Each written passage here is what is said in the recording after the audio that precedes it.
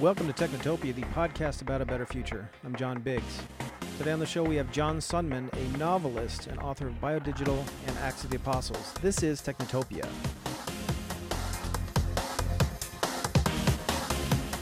Technotopia is brought to you by Happy Fun Corp.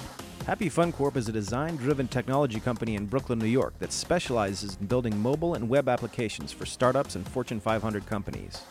Whether it's a new mobile or web application that will help people experience the internet in a fun new way, or software that will interface with a new piece of top-secret hardware, Happy Fun Corp is always up to the challenge. Big or small, Happy Fun Corp loves building software and loves working with great people. Come build with them. HappyFunCorp.com.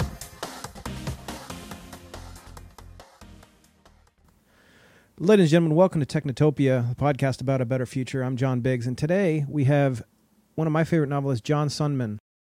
You are a futurist, but not a futurist. Isn't that right, John? Well, I set out to be a novelist, and I just kind of stumbled into writing books that are kind of future-oriented, science fiction-y kind of things. Mm-hmm.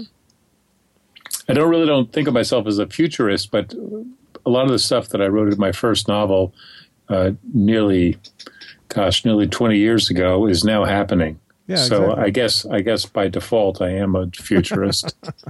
So you wrote Acts of the Apostles, Biodigital. I think Biodigital is the one that is coming the most true, I guess you could say, right? Well, yeah, Acts of the Apostles and Biodigital are pretty much the same story, but I updated Acts of the Apostles for a lot of complicated reasons. Mm-hmm.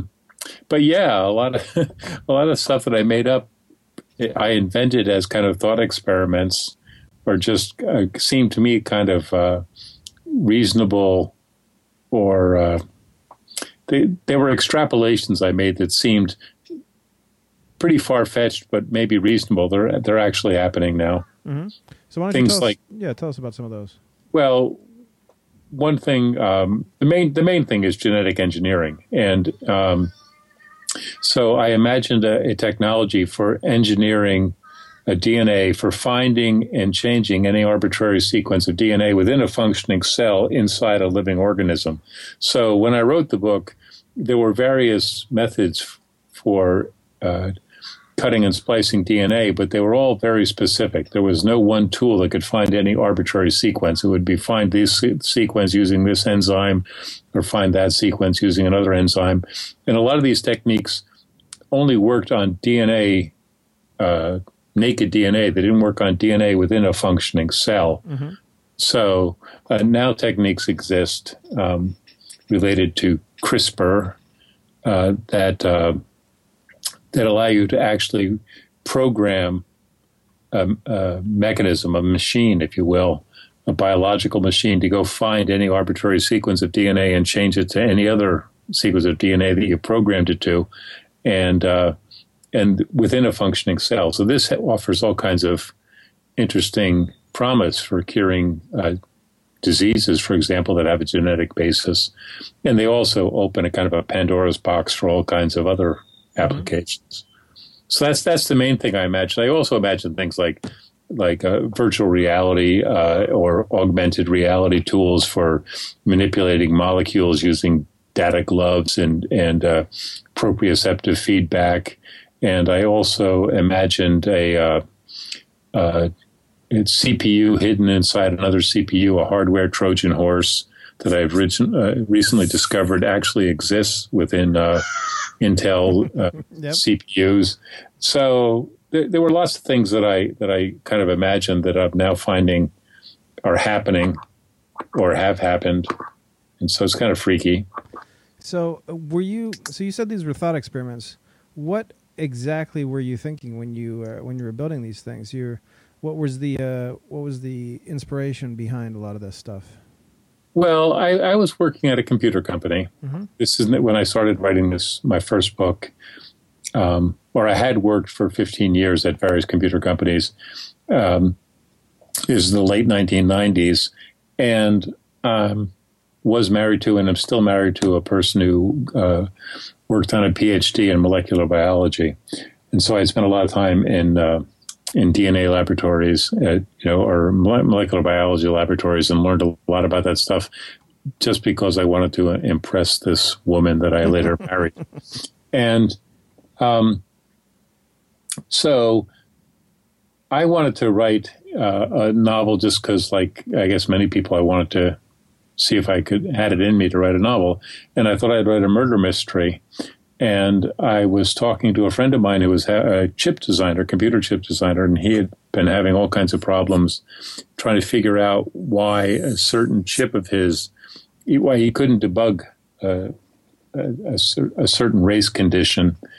And a race condition is basically when you have electrons racing to the gate, a logic gate, and they get there at different times, kind of in a tie. Mm-hmm. And so you get unpredictable results as a consequence. It's kind of very sporadic and hard to debug. But anyway, so I was talking to this friend of mine who he had already designed like 10 chips successfully, and this one chip was kicking his ass. And he was looking at an etch plot up on the wall, and I asked him, I said, I know how to put a Trojan horse into software. Could you put a Trojan horse into hardware? And he said that there were 200,000 transistors on the chip he was designing, and somebody could put the fucking Titanic in there and you wouldn't know it. And so that gave me the idea to write about a chip designer who finds somebody else is putting a Trojan horse into his hardware and then gets murdered when he makes the discovery. And then I started thinking about, okay, well, why would somebody go to all the trouble of putting a Trojan horse into hardware when it's so much easier to put it into software? And I combined that with my musings on where DNA technology might be taking us. And I just kind of, put the two of them together. I was taking a long walk saying, how the hell do these two ideas marry together? And then I came up with something and read the book and find out what it is. All right. Yep. So I guess the question is, the main question that we always ask is, what is the world going to look like in 15 to 20 years? And what do you think everything's going to look like in the next 2 decades? Oh, my goodness, John. You and I have talked about this before. And I really, the range is so vast. If you look at the possibilities of a lot of this new technology, we can imagine genetic technology to eliminate all kinds of horrible diseases like ALS. I hope that's the first to go, and to produce enough food to feed everybody, no more starving children, and to clean up air pollution, water pollution, and so forth. That potential is all there and it's all very real. And then on the other hand, it was 122 degrees today in Palm Springs. The wars going on around the world, there's a higher number of refugees and a higher percentage of people who are refugees than at any time since World War II. There's lots of scary, bad stuff going on, and some of it, like, for example, what's going on in the Middle East, may be intimately tied to climate change and disruptions from that. So there are all kinds of ways that bad shit could continue to happen. Mm-hmm. I really don't know. I mean, it's kind of frightening. I've got grandchildren. I want everything to turn out great, and but I don't know. So are you on the dystopian camp or the utopian camp? This is supposed to be a little more utopian. So let's go through it. It depends on what time of day you catch me. I'm a little bit more dystopian just because of it takes, if you have 100 human beings and one of them's an asshole, and he or she, probably he, has a terrible weapon, then it's really bad for the other 99. It doesn't matter how good their efforts are. Mm-hmm. So, just because the potential for force amplification is so great these days, where one bad person can do so much harm, and I don't know. When I was talking to my friend, molecular biologist George Church, who's a pretty influential guy, And I was saying the only hope I see is just to anything we can do to foster civilization, the values that keep us working together and valuing each other and valuing peace and harmony over competition and destruction. But there are a lot of anti-civilization forces in the world. So anyway, I'm rambling a little bit, but well, no, I mean that's a good point. I mean, anti-civilization forces, are they winning? Are we letting them win? And would you argue you've been around for a while? I'm not saying you're older per se, because voices, you can't tell how old you're. I'm ancient. I'm ancient, John. But I just want to. Has it gotten better? Has it gotten better?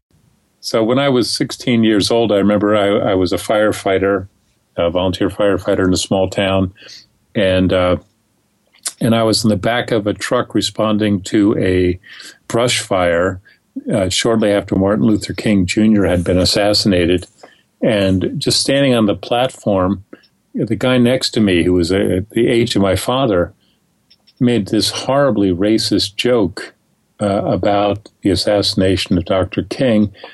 And I was kind of shocked. I mean, I'd grown up in a very non-racist household and among very liberal-minded people, and I just never encountered that kind of bigotry. And I still remember it. It's still shocking to me. These days, I think that stuff is even less prevalent than it was. I mean, I grew to realize that the racism and bigotry were very prevalent in America, and in some places were really ascendant and had controlled the power structures. I was kind of didn't see it or was naive about it, or maybe it wasn't that prevalent in my town. But anyway, I think a lot of that stuff has gotten better. I think that race relations and gender relations and women's empowerment, I think some of those trends in the USA anyway are mostly to the good. There's a lot of retrograde elements as well, but I think they're mostly to the good. So there's lots of reasons for optimism on that aspect of civilization. But, we see other things like anti-science attitudes of not just astrology and crap like that that's arguably benign, but things like anti-vaccination fever and so forth that they make me despair. They really do, because if we don't have a realistic view of the world, I guess we need everybody to do their job. We need every single person on earth to be doing their job to address the problems we have to face. And so people who are believing stupid religious shit and stupid anti-scientific stuff, it's they're powerful, and they can impede us. They can fuck everything up. Mm-hmm. That may be bigotry on my part, but that's how I feel. Sure. That's so I guess what you're saying is that it's gotten better, but the effects of retrograde behavior and thought are more damaging now. Well, yeah. I would even argue.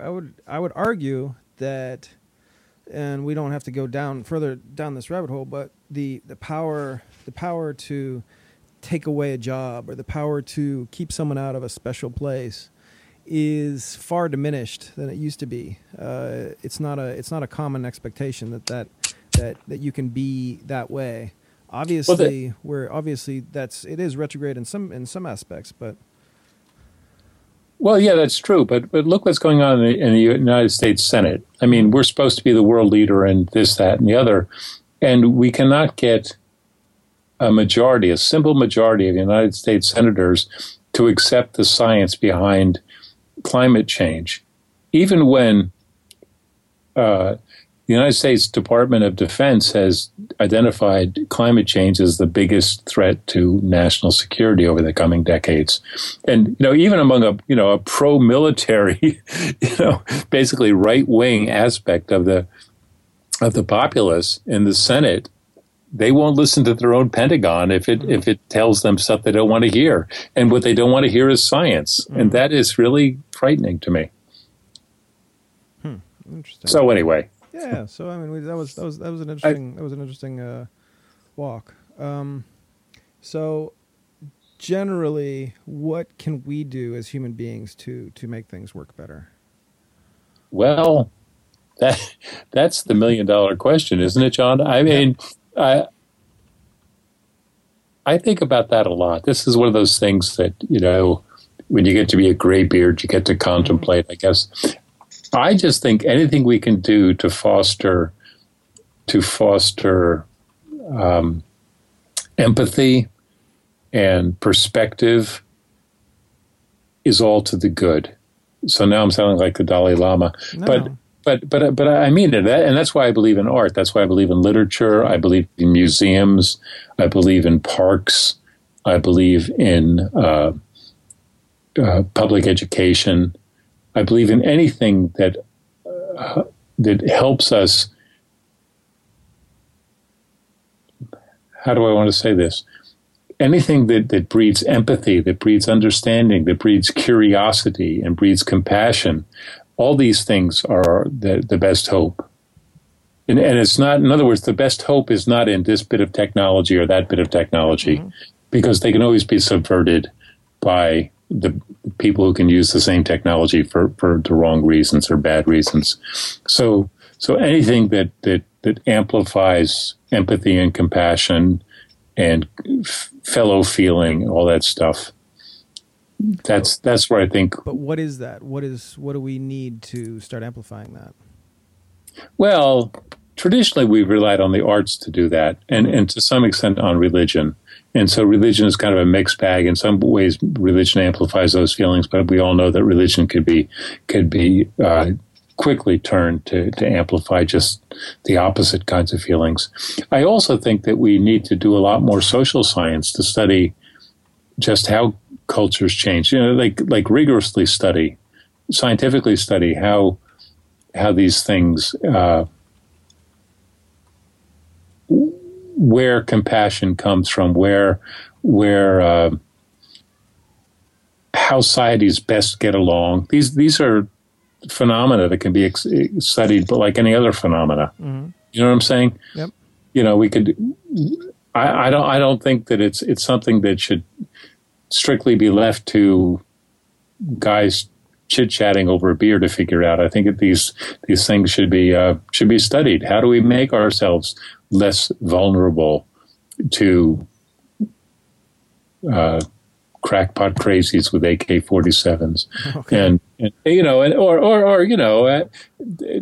to crime, to war. Is this a problem that technology can solve? Well, I don't know if technology can solve, but certainly science can be brought to bear. Mm-hmm. Okay.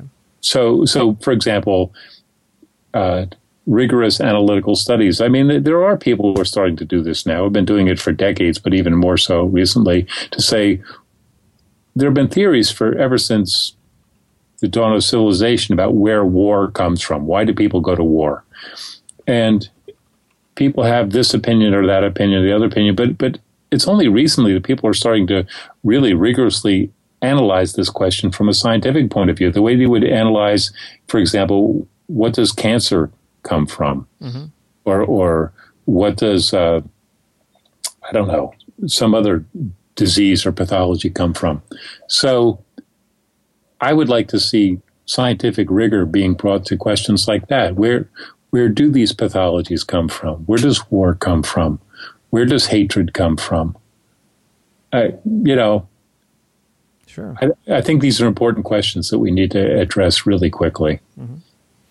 All right. So on the upside downside, what would you wager? Are we going to enter a Blade Runner-esque hellscape, or is it going to be okay in 20 years? Just straight up. I think it's going to be okay. The thing that worries me the most is climate. Right? If I write a lot about DNA technology and so forth because it's cool and it's sexy and it's fascinating. But if the climate goes all to hell, if the ocean currents change, if Africa becomes uninhabitable, if 250 million people leave India looking for other places to live, then, lots of bets are off. So I think that the number one thing that has to be gotten under control is the climate crisis. And I have a friend named Tom Athanasiou who's been writing about the climate crisis for about 25 years now. And he's got a few books out. And his argument has been that we have the technology to solve the climate crisis. And we've had it for a long time. But the problem is a social justice problem. If the people in the less rich areas of the world were just to accept their way of life, to never eat meat and to never fly in an airplane and to never have a television and so forth, and if then the problem could be solved, because the people in the rich countries could learn how to control their pollution, and the people in the poor countries aren't producing that much pollution, so we could just be fine. But the people in those countries people have never had a car, never had a television, never eaten meat, never had the luxuries that we take for granted. They want them, and why shouldn't they? So the problem is if we're to proceed, the people who have all these things are going to have to give some of them up. We have to change our way of life, and just for a matter of pure logic and justice. But how do you convince people who are used to taking, 15, 20, 30 airplane trips a year that you get to have, you're allowed to take one airplane trip every other year. That's your limit.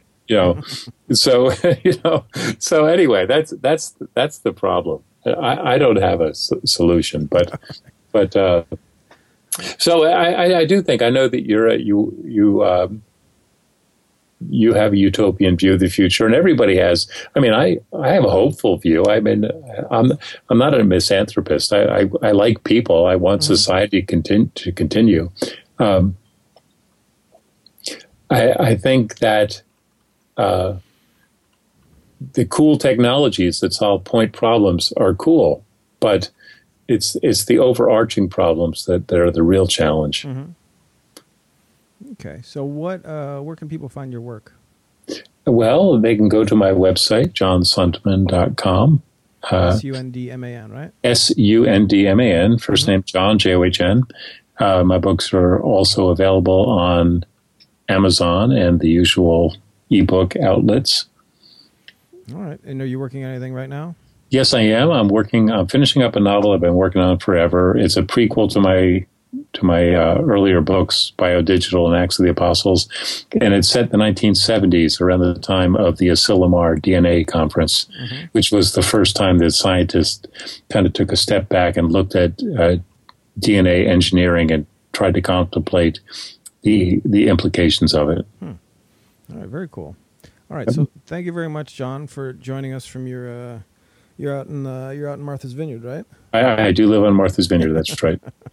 Where the weather is lovely today. It rained last night, but it's lovely today. I went on that bike ride I was telling you about earlier, and life is good. All right, sounds great. So at least you're in a utopia. This has been Technotopia. I'm John Biggs. Thank you for listening. Thank you, John.